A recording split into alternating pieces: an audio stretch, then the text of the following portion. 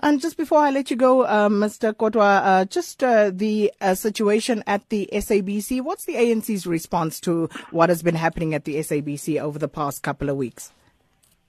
We are concerned about issues of management at SABC, and we have expressed that at a number of times. That it would appear that from outside there are issues of instability, issues of management, and I think that creates a bad perception about the National Public Broadcaster.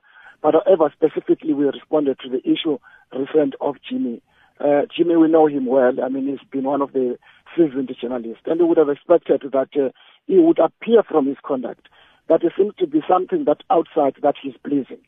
You can't jump the ship and then say all the things about SABC. He had all the rights to raise the issues with the board, with the management, with the minister. Those channels are not used.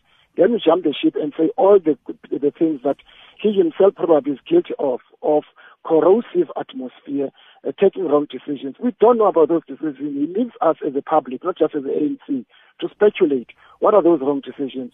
But of course, there are issues that must be sorted out at SABC on issues of management. But we don't think senior managers must take advantage and put the name of the SABC into disrepute and allow themselves to be used as tools to bash the SABC.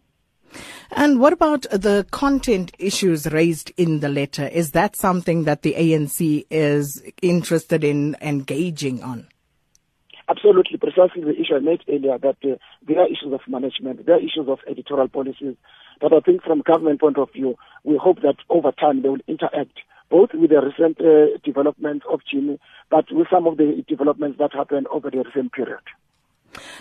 Thank you so much for your time there, ANC Spokesperson Zizi Kodwa. And we'll talk more about the 7.8 million rand that the Treasury has determined President Jacob Zuma needs to pay back on the forum at 8.